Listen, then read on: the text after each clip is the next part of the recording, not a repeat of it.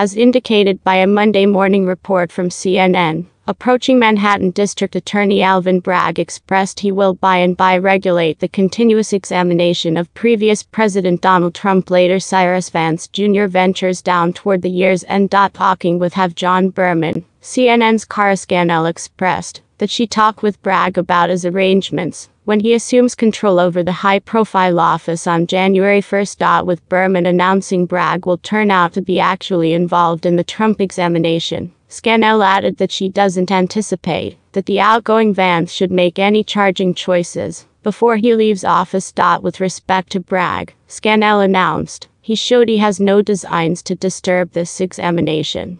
He let me know that he has requested one from the top lawyers who has been dealing with this case, Carey Dunn, to remain on. Furthermore, he trusts Mark Pomerantz, who has been associated with the particular addressing of different observers. He requested that he stay on. He said when he comes into office January 1 and gets completely advised on this examination, he will assess the proof, take the entirety of their insight and experience, his experience to bear. He may even add individuals to the group, she proceeded.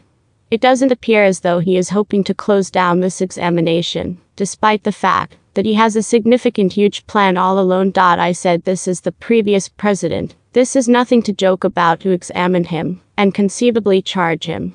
I got some information about that. He said he's been in these situations previously, enormous profile cases. You need to look and pose the inquiry. Would you bring this case in any case? He said that will be the core value. And certain individuals say this is a hopeless scenario. Certain individuals will be cheerful assuming he charges the previous president, and others will not, she added. He said you need to put your head down, accomplish the work, and settle on the decision.